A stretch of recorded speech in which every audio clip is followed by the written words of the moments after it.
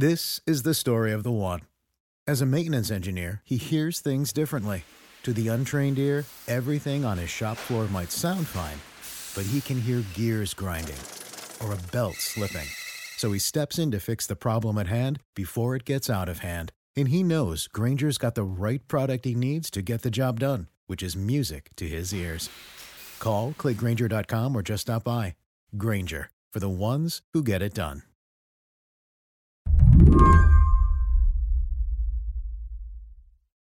Slate's Jim Newell says the first thing you got to know about tonight's Democratic presidential debate is that it is Joe Biden's to lose. Still, you're starting to see a lot of the campaigns who thought he would be gone by now just because of, his history of, shall we say, verbal flubs, catching up to him. But it really hasn't happened. And I think they're starting to be confused about what exactly can be done about that. And the answer might very well be nothing. Since Biden entered the race this spring, the other candidates have surged and plummeted in the polls. But the whole time, they have been orbiting Biden. He is consistently the top choice of about 30% of Democratic voters. So when the 10 qualifying candidates walk on the stage in Houston tonight, the real question is whether any of them are going to start generating their own gravitational pull. The reason this debate is different from the others is that we finally have Elizabeth Warren and Joe Biden on stage together. He's been a little shaky in the debates. She's been very strong in the debates. It's sort of the last untested variable where, okay, well, maybe if Warren's on the stage with Biden, maybe that will be the thing that shakes his support. But Biden's support, it runs deep. I mean, Joe Biden, if you look under the hood a little bit, like he has very strong support from African Americans who are going to be very important in South Carolina and a lot of the Super Tuesday states. So that's like a pretty good foundation there. So, things could change. I don't know, maybe voters will pay a little more attention and have some doubts about Biden and he'll fall and someone else will catch fire. But these polls do mean something, showing him ahead. When you think about tonight, when you think about the debate, how does that set the stage for what is about to happen? I've been thinking a lot about what could change from this debate. And I'm not sure the answer is anything. So it's going to be interesting to see how this new setup, works for each candidate. But I have trouble seeing how it's going to dislodge Biden from the top when he hasn't been dislodged already. But tonight, Biden's rivals are going to try to do just that. So Jim Newell's here to explain how he thinks this fight is about to go down. I'm Mary Harris. You're listening to What Next? Stick with us.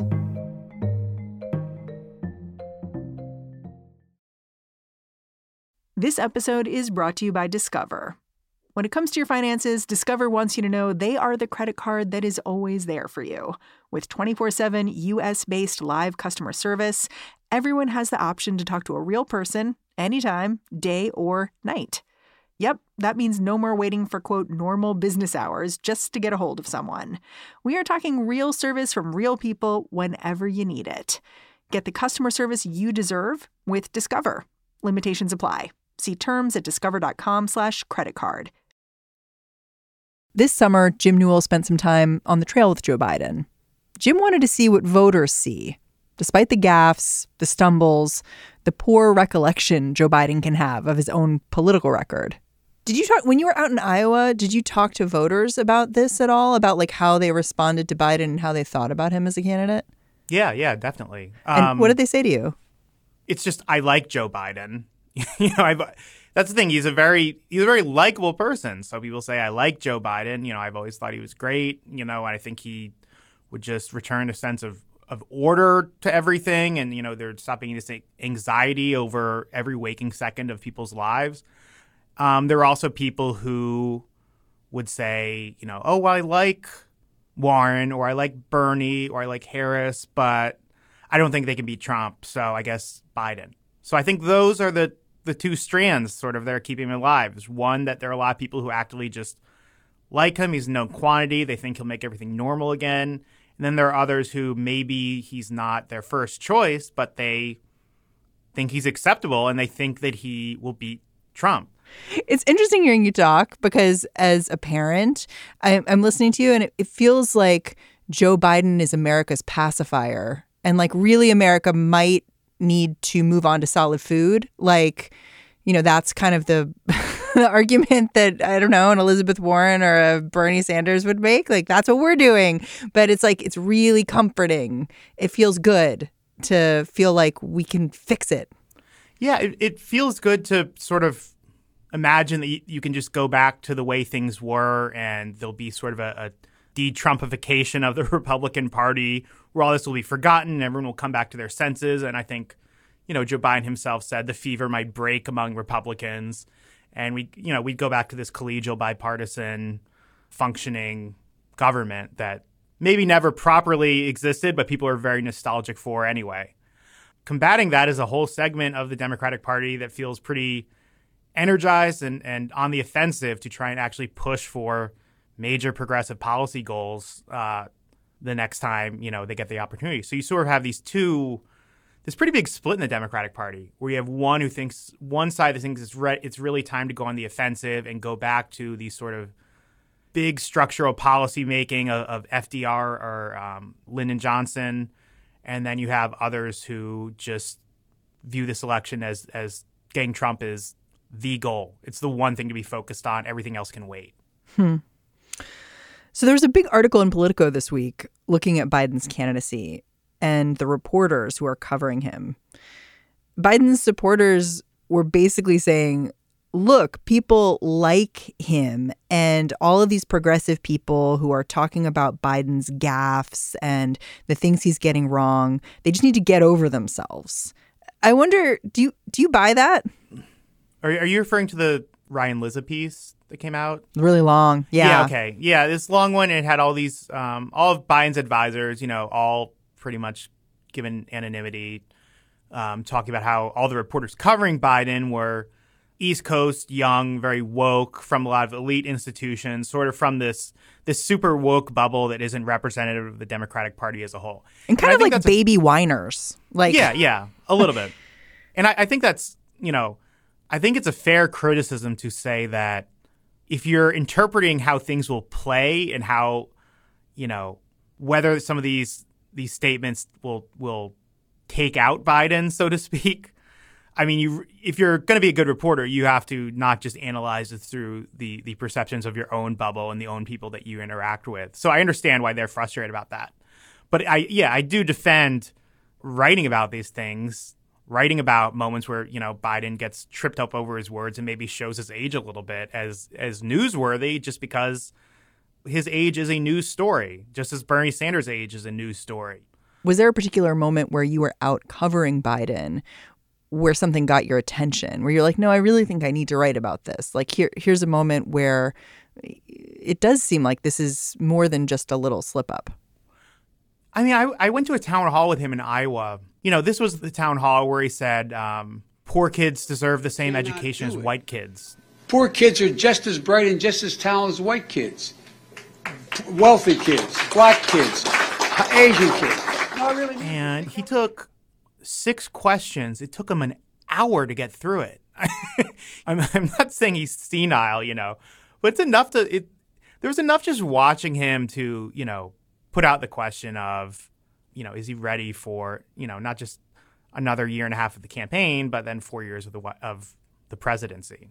And you know, what you'll get in response to that from a lot of Biden supporters is, well, he's not as bad as Trump, which, hey, fair point. You know, like that is something to consider if Joe Biden is the nominee. But, you know, he's not running against Donald Trump right now. He's running in the primary field and there's like 20 different options. So it's worth, you know, looking at the whole field and you know, examining their flaws and examining their strengths. And you know, that doesn't really make sense to me in saying that you shouldn't write about this. And he's maintained this front runner status from the very, very beginning. So I'm wondering, you know, given he's so likable, what's your strategy tonight if you're one of the other 9 people on the stage? Yeah, I don't think that unless he, you know, starts getting into it with you, I don't think going after him really directly is going to change much.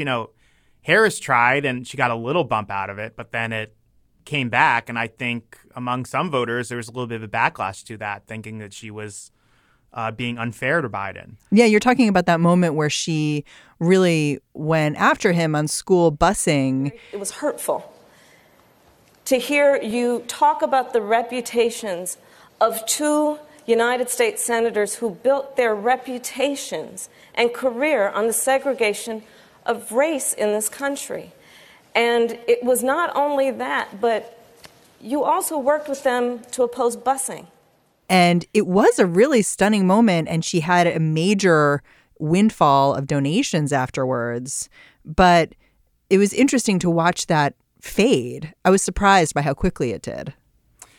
I think it didn't help that afterwards, when she was asked, do you currently support busing? And she equivocated on it, so it looked a little bit more opportunistic as time went on. So I think of busing as being in the toolbox of what is available and what can be used for the goal of desegregating American schools. Okay, what's the main strength for Joe Biden right now? The perception that he can beat Donald Trump, that he is the, sort of uniquely suited to do that. That's where a lot of his strength comes. So if you want to actually take Joe Biden down, you have to prove that he is not electable or that you are the safer choice to beat Donald Trump, and he is. I don't exactly know how to do it. That's why I think that stuff about how maybe he's lost a step is potentially the best route for people to do that. But you have to do that without being too nasty to him on the debate stage. Huh. So how are you seeing the candidates hone their message to, sort of turn at Biden while walking this very delicate line of still recognizing that he's well-liked by voters they're trying to win over? Well, you've been seeing Elizabeth Warren say a lot, like she recognizes that voters want to feel safe in making their choice, but that safe isn't good enough for it, and they should allow themselves to, run with their passions, and who excites them the most. I guess it's sort of implied that would be her in the way that she presents it. And Bernie Sanders is saying some of the similar things, like trying to sort of tell voters that it's okay to get out of their shells. I mean, that's how they're positioning it. But yeah, they're very careful about going directly after Biden. I don't think that Elizabeth Warren has mentioned his name once when she's saying all this stuff. I mean, you've said that the last untested variable tonight is Elizabeth Warren taking on Joe Biden or Joe Biden taking on Elizabeth Warren. How are we hearing that Joe Biden is going to, begin to step up his game and really take her on? There was a story in Bloomberg a couple of days ago about how Elizabeth Warren had done some work for corporations as a lawyer earlier in her career, and that maybe the Biden campaign would, go on the offensive about that. Now, if Biden was really going to go on the offensive about that, make a big charge, right out of the gate, they probably wouldn't have leaked it to the press 3 days ahead of time. So it could just be a play to put this on the moderator's radar so that maybe they ask a question about it. Or it could be something that he counters with if she points out some of the less than savory aspects of his background. Yeah, I mean, it's interesting because Elizabeth Warren for like a couple decades now has been pointing the finger at Joe Biden and talking about his relationships with big business. So it's interesting to think of him turning the tables on her. They had a pretty big clash in 2005, in the mid-2000s in general, when Congress was looking at doing bankruptcy reform, which made it much harder for individuals to declare bankruptcy, which was something that credit card companies very much wanted. And Joe Biden, as the senator from Delaware, had many credit card companies and their employees as his constituents. Elizabeth Warren then was one of the biggest opponents of this bankruptcy reform. And she testified in a hearing where she and Joe Biden really went after it. And I think that they've had a frosty relationship ever since. So, I think if they did get into a debate, it wouldn't feel phony the way that maybe Harris going after Biden or some other candidates who've always gotten along with Biden and are now just sort of recognizing they need to take them down.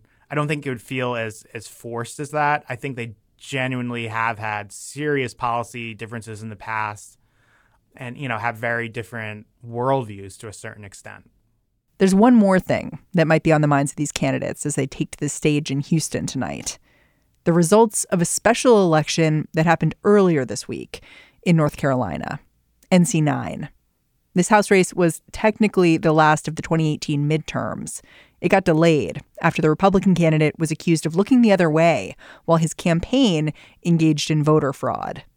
NC 9 is the kind of district that has been reliably Republican. But with Trump in the White House, Democrats thought they might just have a shot here. Both sides poured money into this campaign, and it became this thing that both sides used to gauge their strength heading into 2020. And the Democrat lost. Correct. Yeah. Dan Bishop was the Republican who replaced Mark Harris. He was a state senator from North Carolina.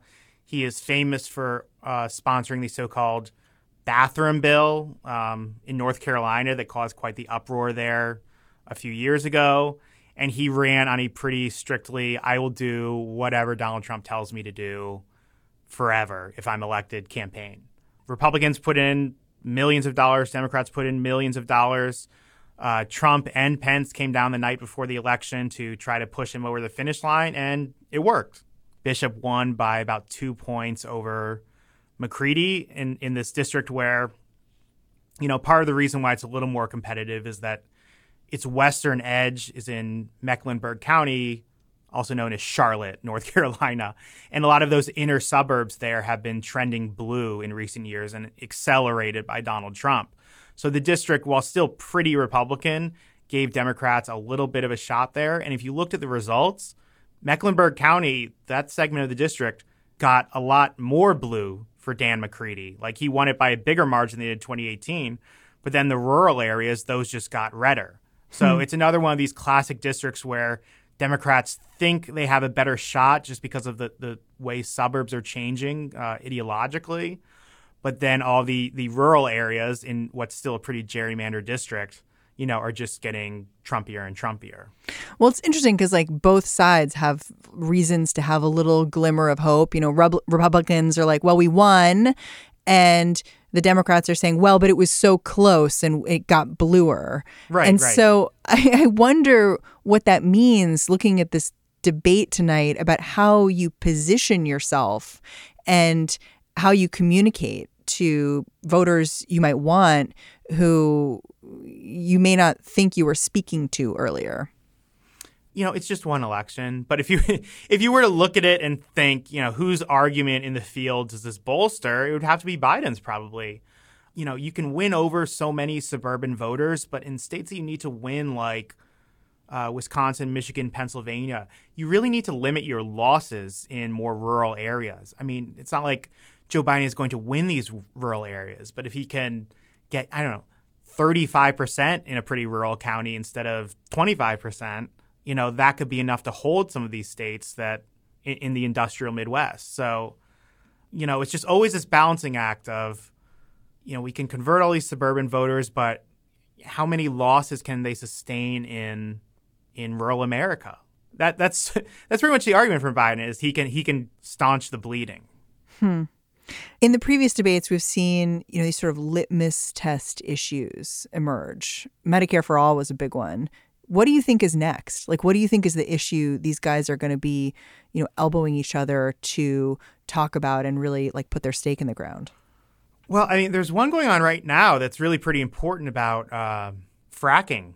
Bernie Sanders and Elizabeth Warren have called for a nationwide ban on fracking, and you've seen a lot of the other candidates and a lot of members of Congress from, swing districts or from districts where there's a lot of natural gas extraction being extremely uncomfortable with this. Even Tom Steyer, who, joined the campaign a couple months ago and has been pretty outspoken about climate change, has said it's probably not realistic to talk about a total ban on fracking. Maybe there's a suspension of new leases or anything like that, but you just can't ban fracking. It would just do too much immediately to some of these states like Pennsylvania where, you would need to at least transition to cleaner energy. You can't just put a fracking ban in place right away. And this was really sort of brought to the fore by that 7-hour climate forum on CNN. And you saw Joe Biden get asked about fracking, particularly why he would be taking money from someone who is involved with fracking. How can we trust you to hold these corporations and executives accountable for their crimes against humanity? Right. And he actually had a bit of a Weasley, but Weasley is good, in some of these situations, because he said, would you do a nationwide ban fracking? And he sort of said he didn't think it was, politically realistic, which is a way of saying, well, the Republicans would never let us, when really your own concern is like, that would not be a very good thing to agree to on live TV. Tonight's Democratic presidential debate is going to be the first of the year that isn't split into 2 nights. This is an intentional culling of the herd by the Democratic National Committee. Half of the presidential hopefuls didn't qualify for tonight's debate.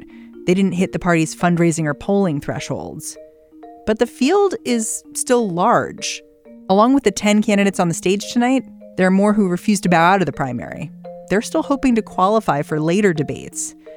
So the DNC says in October, they might be back to 2 nights again. It's honestly a little bit of a parody of the Democratic Party. I mean, it's like, Republicans say Democrats have all these great intentions about fairness, but then they put a plan into action and it just becomes a nightmare. And like, they are sort of right about this system. They don't want to have a kids' table debate. They want to be fair to every candidate. They want to give everyone an equal shot. And then they have this strange system where for the first 2 debates, you have all of the main contenders on the same stage. You get them there for the 3rd debate. And then the 4th debate goes back to the original system. Like, it's sort of almost a joke of liberalism a little bit. Jim Newell, thank you so much for joining me. Yeah, thanks for having me. Jim Newell covers Washington for Slate. All right, that's the show. What Next is produced by Mary Wilson, Jason DeLeon, Danielle Hewitt, and Mara Silvers. We are super grateful for Jim Newell, but honestly, I'm kind of glad I don't have to be watching the debate with him in the same room. He has rules. I just have one screen, but I'm very particular about when I mute and when I don't. I can't handle someone else having the remote. You're like, I need to control the information flow. I need to control my environment. I'm Mary Harris. I will talk to you tomorrow.